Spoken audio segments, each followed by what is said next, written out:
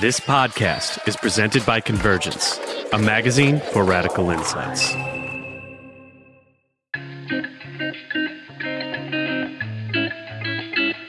If you think back to your first job, what were you told to prepare you for that job? If I think back to my story, what my mother said to me was keep your mouth shut and your head down because she didn't want me to get fired, right? And other people would say, I was told to be on time, to pay attention, things like that. We are taught how to be good employees for the employer. But who teaches you how to stand up for yourself when your employer is being disrespectful? Who teaches you how to stand up for your rights? That's right, it doesn't happen. Black worker centers do that.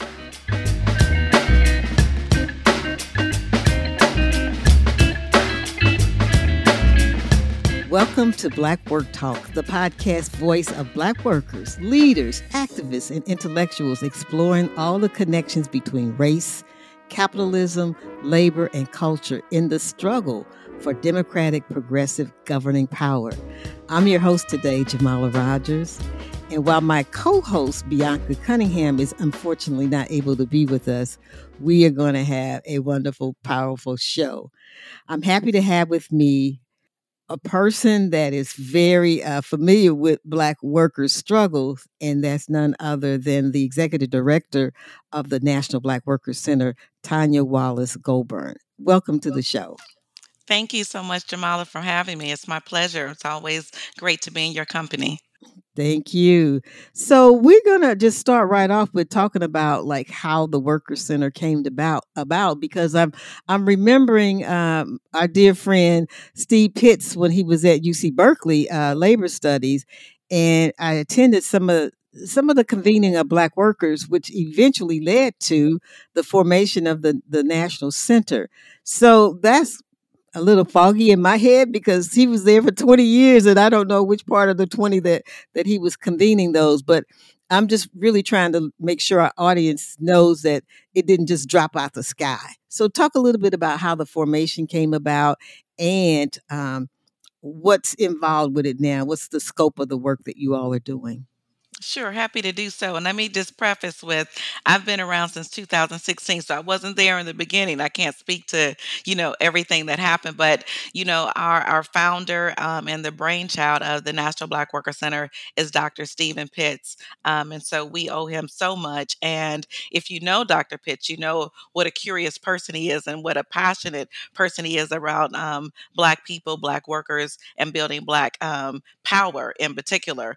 And so my understanding is that he, that curiosity led to him wanting to convene groups of Black leaders, be they in the community and social justice work, in labor organizations, and in worker centers to learn more about what they were doing, who they were, how they were organizing, that sort of thing. And it's through those convenings that, the light bulb went off that there needs to be a national organization that holds and helps to create more Black worker centers. And I share with Stephen Pitts the belief that wherever there are majorities of Black workers, then we know that there is Black anti-Black discrimination and racism that exists. And so a Black worker center is necessary and needed. And you know what? It's a very interesting, I think, formation. And I know that there are several national Black organizations, a coalition against Black trade unions, but I don't know that I ever remember a specific formation dedicated to Black worker centers, because that's a different kind of organizing, and it's across unions, it's across even organized workers, because it's bringing in other community people. And so what I also think I remember that there were some Black worker centers already in formation when the national formed. So you all are up to maybe about almost a dozen centers now. So talk about how folks affiliate and how they need to grow based on being affiliated. And then you all also say if you want to join or you want to organize a worker center, we can show you how. So talk a little bit about those that are already in formation, and then what happens if you say, I want one of those centers here in my city. Sure. Before I delve into that, I want to touch on something that you lifted up about the uniqueness of Black worker centers.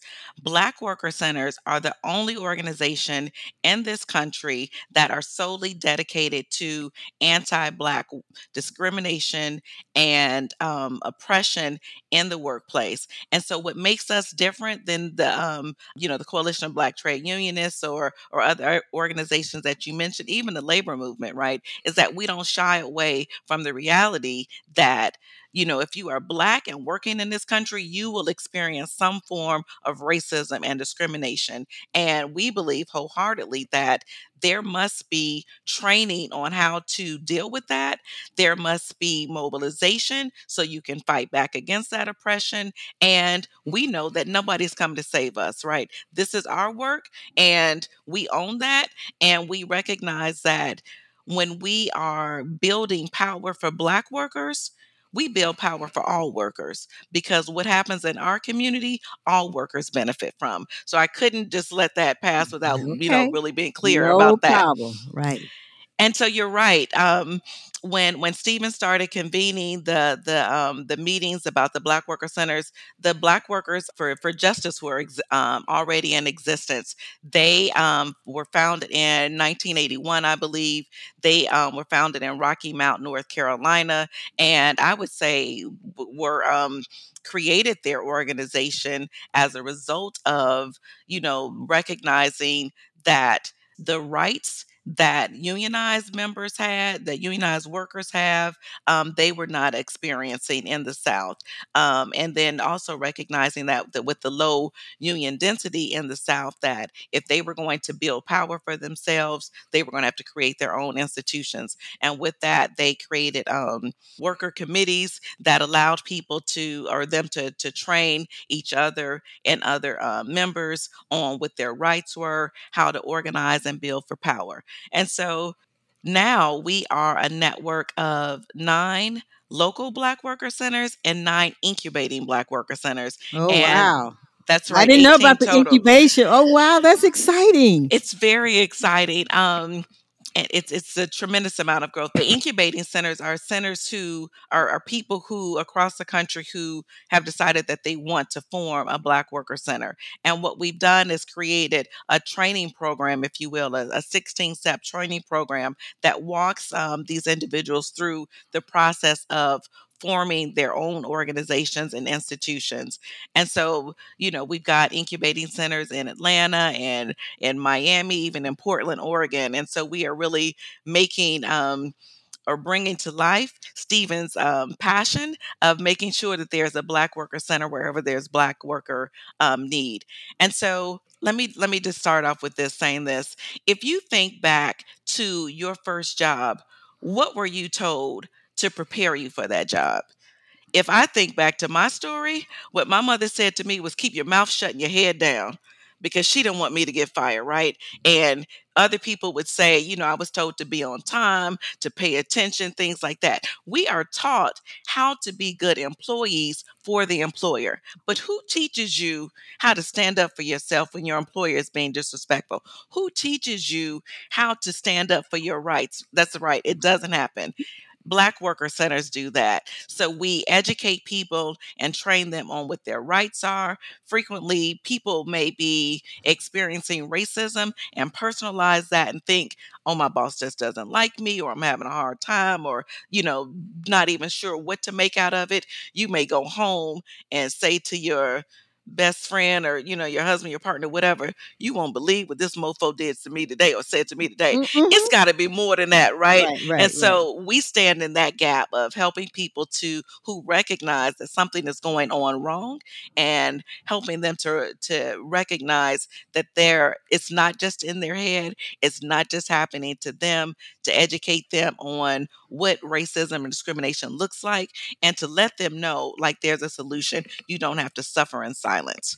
So I think that part is incredibly important, because when I have worked with unions and actually have been in one, it wasn't until like maybe the last 10, 15 years that they really started like political education components to talk about what you just said, because workers would like, I'm floundering here, and yes, I can file a grievance, but the conditions here are affecting everybody. And what else can we do besides file a grievance? So just empower them in that way to know that there's a system in place that's making sure you get super exploited. And here's some tools that you can use to make sure that you aren't victimized by your workplace. And I just think that that's a piece that the worker centers provide that I don't see in other places.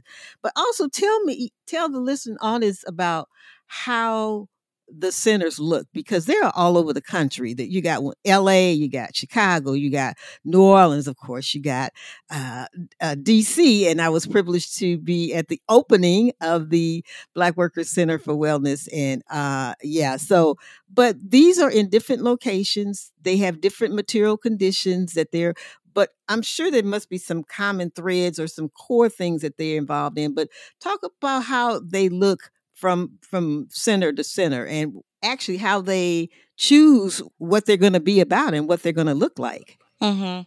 The thing that's different about Black worker centers is that different in terms of other worker centers is that Black worker centers don't focus on a particular industry, right? And so you may see that happening in other centers, and definitely with unions and organized labor. We focus specifically on, you'll hear me say this over and over again, on the conditions, working conditions that Black workers experience. And those began with racism and discrimination, anti Black racism and anti Black discrimination. And so that's the common thread that weaves through all of our local Black worker centers. And so the reason that our centers also look different is because we are not prescriptive. We don't say this is what you're going to do and this is how you're going to do it, right? And you already We know one size does not fit all. Exactly. The other thing that we know is that it is rare that Black people are allowed the freedom and the space, the safe space to define their own definition of power, their own definition of what success looks like for them. And so each of our Black worker centers, um, based on the outreach that they do conduct with the community, they determine what their focus and what their priorities are going to be. And so the first step in organizing their centers is to talk to the community, to survey them, to find out what their working conditions look like, what their economic priorities are. And it's based on that response from the community that determines what the focus of the Black Worker Center is. The other thing that I would lift up about our centers is that they are member led and member driven. And by members, I mean the community, Black folks in the community. They decide what the priorities are, they decide the pathway for that center. And because Black people are not a monolith, Black workers are not a monolith, that looks different in every city and state that you go in. Right. Now but there also are various campaigns that you all have been involved in. And I would say that, most of the centers are actually trying to carry those out. But I'm on several of those their emails, and so I know how different they are. And I think the organic way that they operate, as you said, has to be member driven, because you know your situation, you know your community, you know what the obstacles are, you know who your allies are, and those will be different from city to city. I'm wondering about the ones you say are in incubation. Are Hmm. you finding that they're in a particular locale, or they're in the South, or are they all over? What is it looking like as they emerge organically based on the conditions that are really oppressing them? Mhm. So, if I look at the 9, I can't say that it's in one particular Okay. region more so than another, because there's so many other systemic things that are impacting the ways that we move about just being Black in our communities, right? So, in Northern California, for example, they are we're testing out building out a Black worker center hub that addresses gentrification, right? And so Wow. we started with Oakland and then quickly had to deal with the question of what happens when Black people can no longer afford to live in their community? What happens when Black workers have to drive an hour to get to a job? Will they then drive back, another hour to meet and whatnot? And so what we've had to do there is follow the work and follow the workers. And Philadelphia and Philly, they are focusing on temp workers. And that is an issue that we are seeing all across the country in terms of permanent temp employees, right? Working for a particular industry or employer for 2, 4, 5, 6 years and still being a temp, right? And also with as a no temp, benefits. with no benefits and being regulated to the hardest, most dangerous jobs, no benefits, as you mentioned, no training, working side by side with another person, right, who has more pay, seniority, all those things, all with the promise of one day you One may day. become a full-time permanent employee. We also, I look at the center in Miami that is forming in Miami Gardens, right? And so certainly the population of blacks of in Miami is low, but in Miami Gardens, I believe over 67% of that population is African American. One A story that was shared with us by the folks that are organizing that working center was this one individual who over 20 times in 1 year had been pulled over by the police in his workplace for suspicious activity while he was working, either working inside of his workplace or around his workplace. So the harassment really speaks volumes to why they've decided to form a worker center. And I think that I would say that that's true for all of our worker centers, and in particular the incubating centers.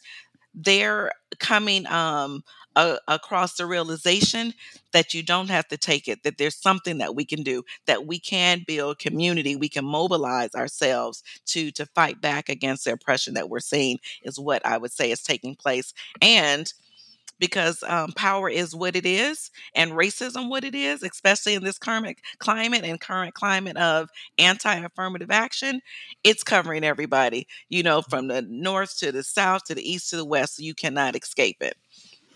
And you made me think about the climate that we're in. And as a community organizer myself, I think about, I feel, and I'm using my feel, I Hmm. feel like it is a challenge organizing workers just because of what you just said. There's so much on them. The whole survival thing is grueling now. I mean, just no livable wages, no guaranteed housing. And you talked about gentrification, where people are being pushed out of neighborhoods that they've been in for a while, pushed out of family homes. Like, where is it that folks got time to organize themselves? And the other part of that, Tanya, is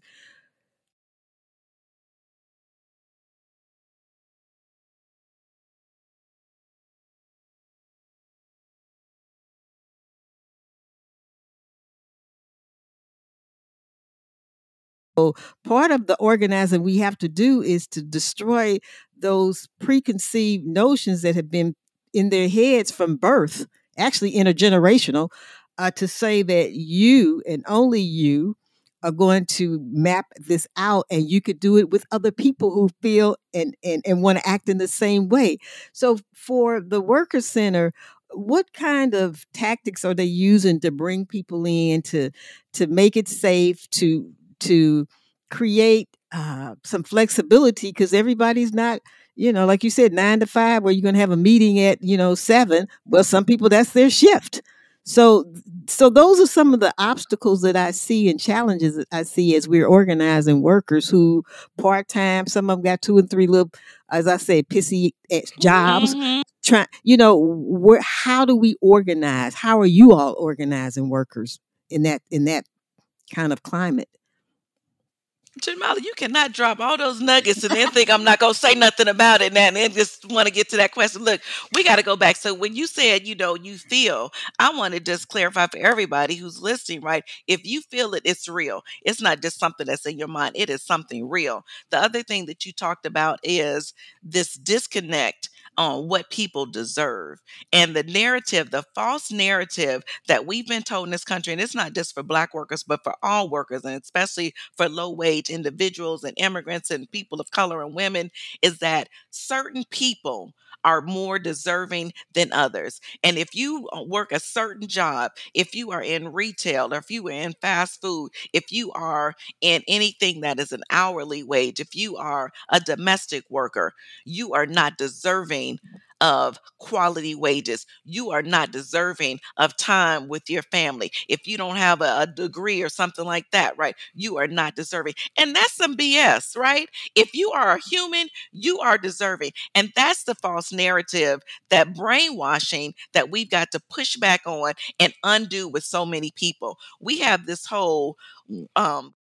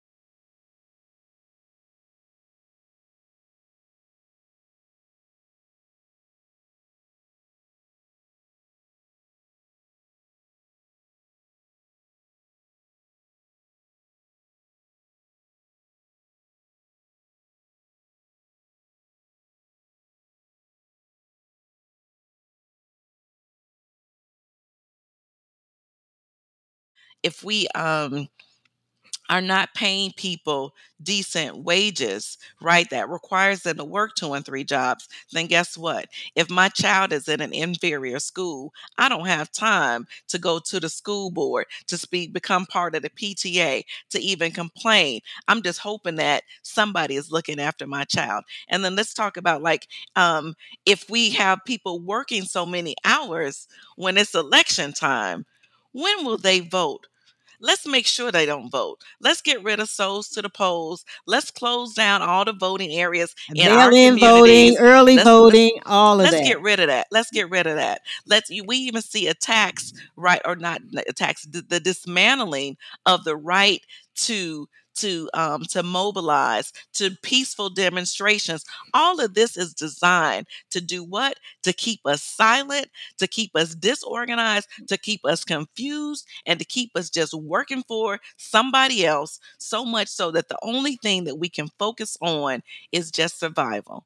And there is Mhm. more to life than survival. Yeah, That's part and of that political unfortunately, exactly, that's the political agitation That's for right. sure. Mhm. And that's why I think it's just so empowering, because I just see workers just like don't even have a clue, nor are they believing that there's an alternative, like there's life beyond what they have here in front of them. And oftentimes I have to talk about like what organized struggle has done. If it wasn't for organized struggle, you wouldn't have like a 40-day work week, even though now we're trying to get it down to 32, where we could have some longevity in our families, in our lives. But it's to me, it's the increase of that kind of repression and that kind of oppression on workers is escalating, and we have to have some relief for them, and we those centers are really the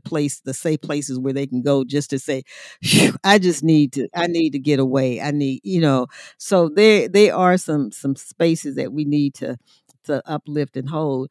But I'm thinking about also, this is about Black workers. That's why it's called National Black Workers Center. But there are times when Black workers are in conflict with white workers who may not also be as empowered as they need to be. And in some cases, this escalates to violence. And Black workers have, as if they didn't have enough on their plate to think about. Now they have to think about, um, you know, being attacked on the job because somebody just listened to Donald Trump, or like the dock worker who was attacked when he said, "Can you move your?" These are real situations that Black workers who are only trying to do their damn job, trying to make a paycheck to take care of their families, they have this on top of all of that. How are you all dealing with that? I know in DC they added the Black Workers Center and the wellness part, but there's got to be that healing piece, that wellness piece that's associated with a worker center, right? That's right. Yes. And so it looks different in different parts of the country, but I can say that I believe all of the local Black worker centers recognize the necessity of giving people time and space to heal, to breathe, to process what is going with them. During the pandemic is when we first took note of the increase of violence against workers, and that continues today, right? But it began in terms of our recognizing it or taking note of it, right? When Black workers were trying to enforce mandates to wear masks, and there was no support for them in enforcing these government policies, right? And so that led to us at the National Black Worker Center training people on how to have one, how to organize your coworkers so that you in unison can go to your employer and demand some support here, to ask the questions on what type of protection will I receive, what type of training will you provide, what will be the process if someone is yelling or getting verbally assaulting me, or even getting physical assaulting me, or looking like they're about to intimidate in some type of way, and putting that onus back on the employer so that they can jointly come up with some solutions and some protocols. It also caused us to really look closer at OSHA. And when we talk about workplace safety, that's got to be more than trip, slips, and falls, right? It's got to also talk about the protection that we provide workers who are verbally harassed, who are sexually harassed, who are violently attacked in the workplace. Wow, and that's a huge piece right now for us, and particularly in terms of maintaining our sanity and our mental health. But you all also have a number of campaigns. You have Working While Black, which for a lot of us that's every day, everyday thing. And for the last 6-7 years, you've been doing the Black Labor Day. So tell listeners about those two, and then I want you to also talk about the Black Workers Bill of Rights, because I think all three of these campaigns are organic. They sort of emerged out of the struggles that were happening, and now they've been institutionalized by the National Black Workers Center. So, That's right. yeah. So the Working While Black initiative actually came out of a listening tour that I started back in 2016 when I came on as executive director of the National Black Worker Center. I went out to visit the local Black worker centers in their communities, and I was struck by how many people were embarrassed to talk about the racism and discrimination that they were facing. And so I realized that we've got to change that, because I know that in telling stories that people will start to recognize their circumstance and someone else's story. And once they recognize that, then it's like a light bulb goes on, and they're like, wait a second, if this is happening to all of us, then it's a problem and something needs to happen as a result of that. I wanted to share a really quick story about one of the initial successes that we saw out of Working While Black. And it was in New Orleans with Stand with Dignity, which is a Black worker center there. They decided to have Working While Black evenings. And it was on Thursday nights. They opened up the center, had pizza, childcare, and just had people, invited the community to come in and sit in a circle and tell their Working While Black story. What happened and what happened to them at work. And it was through that storytelling that they started to see connections. And the connections were how often people were getting pulled over by the police and getting ticketed and fined on their way to work. And the other connection was the number of fines that they were accumulating, how many people whose licenses had been suspended. And as a result of that, they were then regulated to just the work that was in their immediate location. And if you've been in New Orleans, you know public transportation is pretty much non-existent. So if you don't Hmm. have a car, that means you don't have access to a higher paying job. Long story short, what they decided to do is to hold a traffic clinic where they were expecting, maybe 25, 30 people to come. Hundreds of people came, Wow. which then grew into thousands of people coming. Wow. They partnered with law school students. They partnered with judges. They were able to get fines that were thousands of dollars reduced to hundreds of dollars or just cleared totally immediately.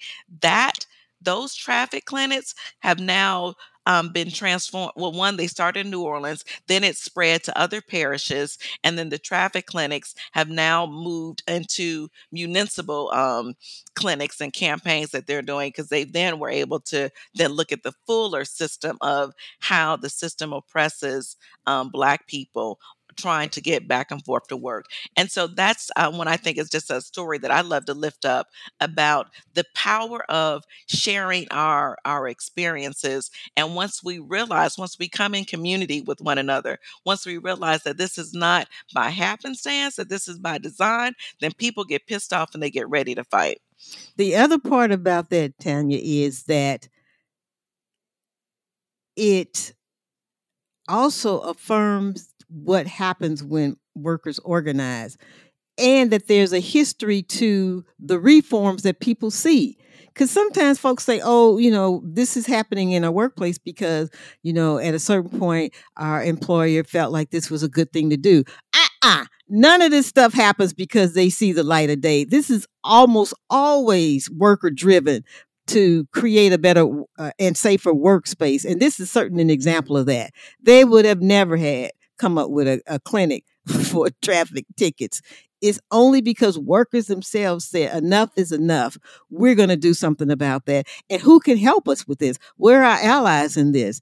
And then that's when you often see the institutionalization either by government or some other kind of nonprofit. I mean, it reminds me like when the Black Panther Party were doing the breakfast programs. People don't know that's how we got breakfast programs in the schools, and so these are things that are definitely driven by the community, by workers, and they don't fall out the sky. And you're not going to get it because you think that you're going to shame these people. They are beyond shame. You have to bring some power and some strategy and tactics to the fore before they realize, okay, these folks are not going away. They seem like they organize. And so let's see what the least that we can give them. So, to me, it is a beautiful story that you should continue lifting up because I think it's just one of the success stories of how organized, workers can get some victories. Yes. And so I'll also share then that as a result of the Working While Black, all of the local Black worker centers have a Working While Black component. And we have created the Working While Black Expo, which will be coming in Chicago in 2024. And it will allow, people who are not affiliated with the Black Worker Center to get that experience. And so I can share a little bit more about that later on. And then you talked about Black Labor Day. Black Labor Day is Labor Day for Black people, and we know that we know about how the contributions that Black people have made to build this country are rarely lifted up and celebrated. When you think about Labor Day, very rarely do people lift up Black workers, and so we use Black Labor Day or Labor Day, the first Monday of September, to lift up and to support, to applaud the situations, the challenges, the struggles of Black workers, to say we see you, we appreciate you, we value you, we love you, and to further educate our community and the public at large on what are the challenges, what are the successes that we are having when we organize and mobilize. I think one of the things that I love about Black Labor Day is because now there's technology that allows us to visit the various worker center and bring their stories and bring their people in, and it's really just a celebratory time. So if people, you got to wait now almost another year, but I mean, you missed it if you didn't weren't on there, but you got another chance for next year, and it is an awesome space to be in, and it's growing, and it differs every year, but it really is a place that acknowledges our history as workers, and even our history sometimes in specific workplaces where we were able to do things that folks didn't hadn't even heard about, because they don't write about that in our history books. That's right. So yeah. So the Black Workers Bill of Rights, like, why do we need to have that as if we didn't know? But talk about that. Okay, so no matter how strong the economy, Black workers are always disproportionately unemployed and in low wage jobs. Across the nation, 38% of Black workers receive low wages. And we would say it's because of a lack of power that allows these outcomes to occur. And so when we looked at several critical happenings that took place recently in our history, starting with the COVID-19 pandemic, then moving towards the 2020 summer uprisings and protests. Then we saw and continue to see the rollbacks of voting rights and legislation, the anti-immigration policies, and most recently, right, the affirmative action attacks. All of those signal to us, right, that the fight to end anti-Blackness, the fight to end white supremacy and structural racism, this is our civil rights 2.0.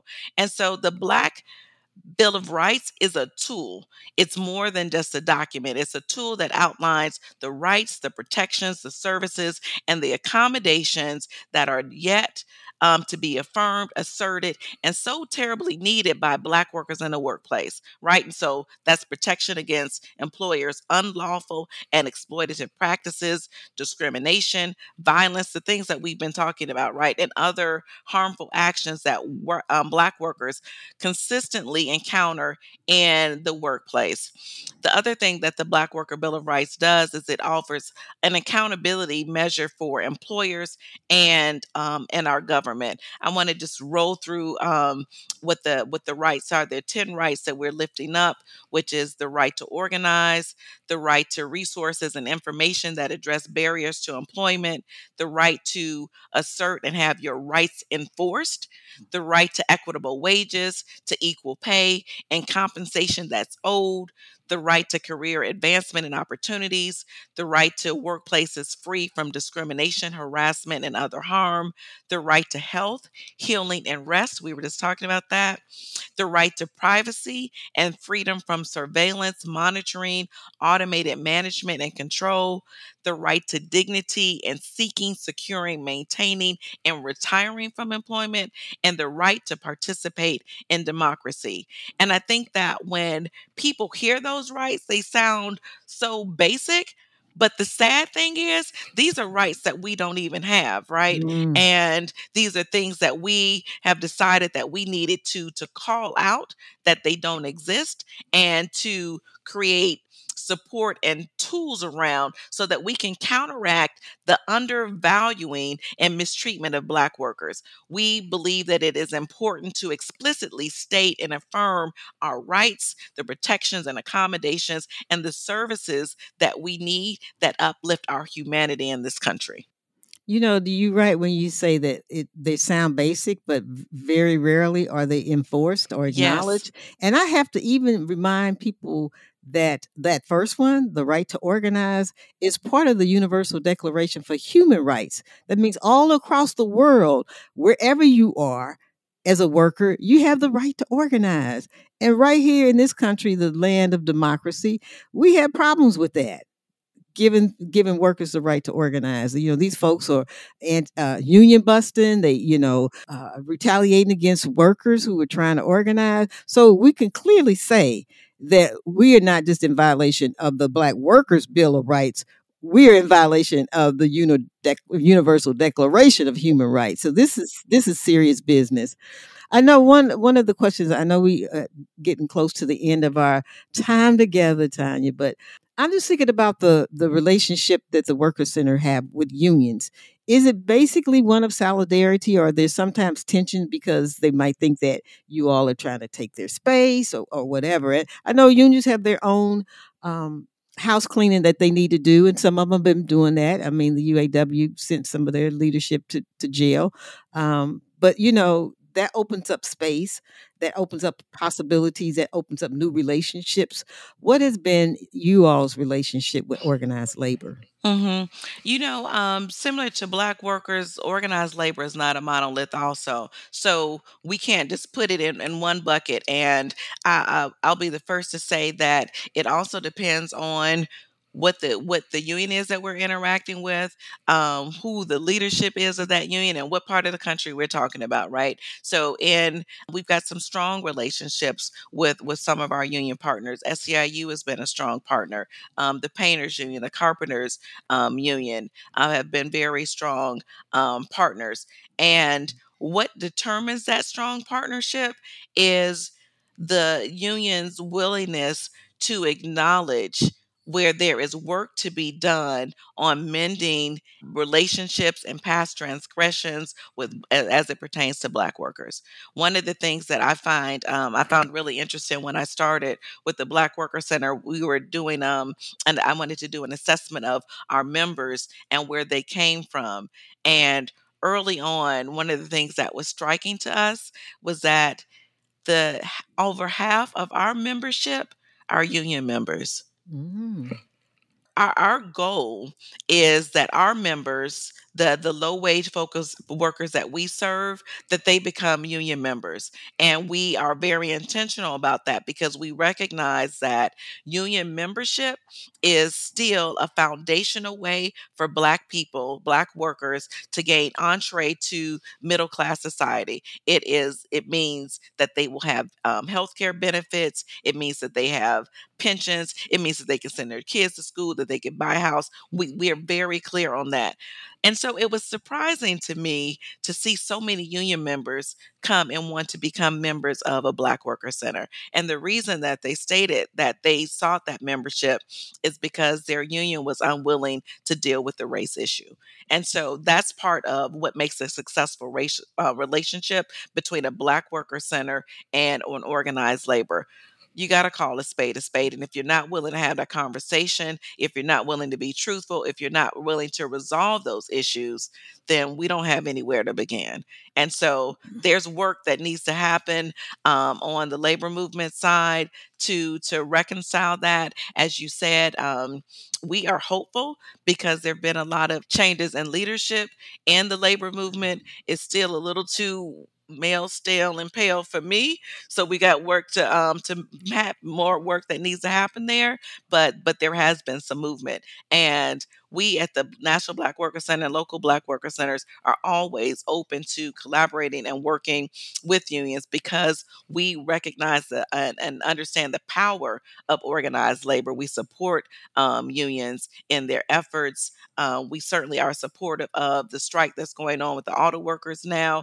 And one of the main reasons is when you look at the automobile industry, historically, it has had and I can't think of the number right now, but the percentage of Black workers in the automobile industry outweighs the percentage of Black workers in any industry in this country. So we know what that means. We also, when we look at Biden's infrastructure bill and we look at things like the electronic batteries, the electric batteries that will be built for these cars and the new jobs that are coming down the pike that are affiliated with jobs, those are Black people who are going to get those jobs. And so we want to make sure that those are union jobs that are happening also. And so we are very supportive of organizing efforts, especially when it pertains to ensuring that those who are in the communities have the access to those jobs and have access to quality wages and benefits. And I really appreciate, Tanya, the way that you strategically talk about those relationships. And I'm thinking for myself, and I'm saying for Jamala Rogers, if I had an hour that to spare and I was a union member, I probably would go to a Black Worker Center because that's where my soul is going to be fed. That's where I'm going to be affirmed. That's where I'm going to be in community with other people who feel the same way. So that's why I felt like there might be some tension somewhere because they're trying to get me to come to the union meeting. And I'm like, y'all full of stuff at that union meeting because you're not dealing with my issue. I'm going over here to the Black Worker Center. So I think that there is a convergence, a nexus is how we can work together.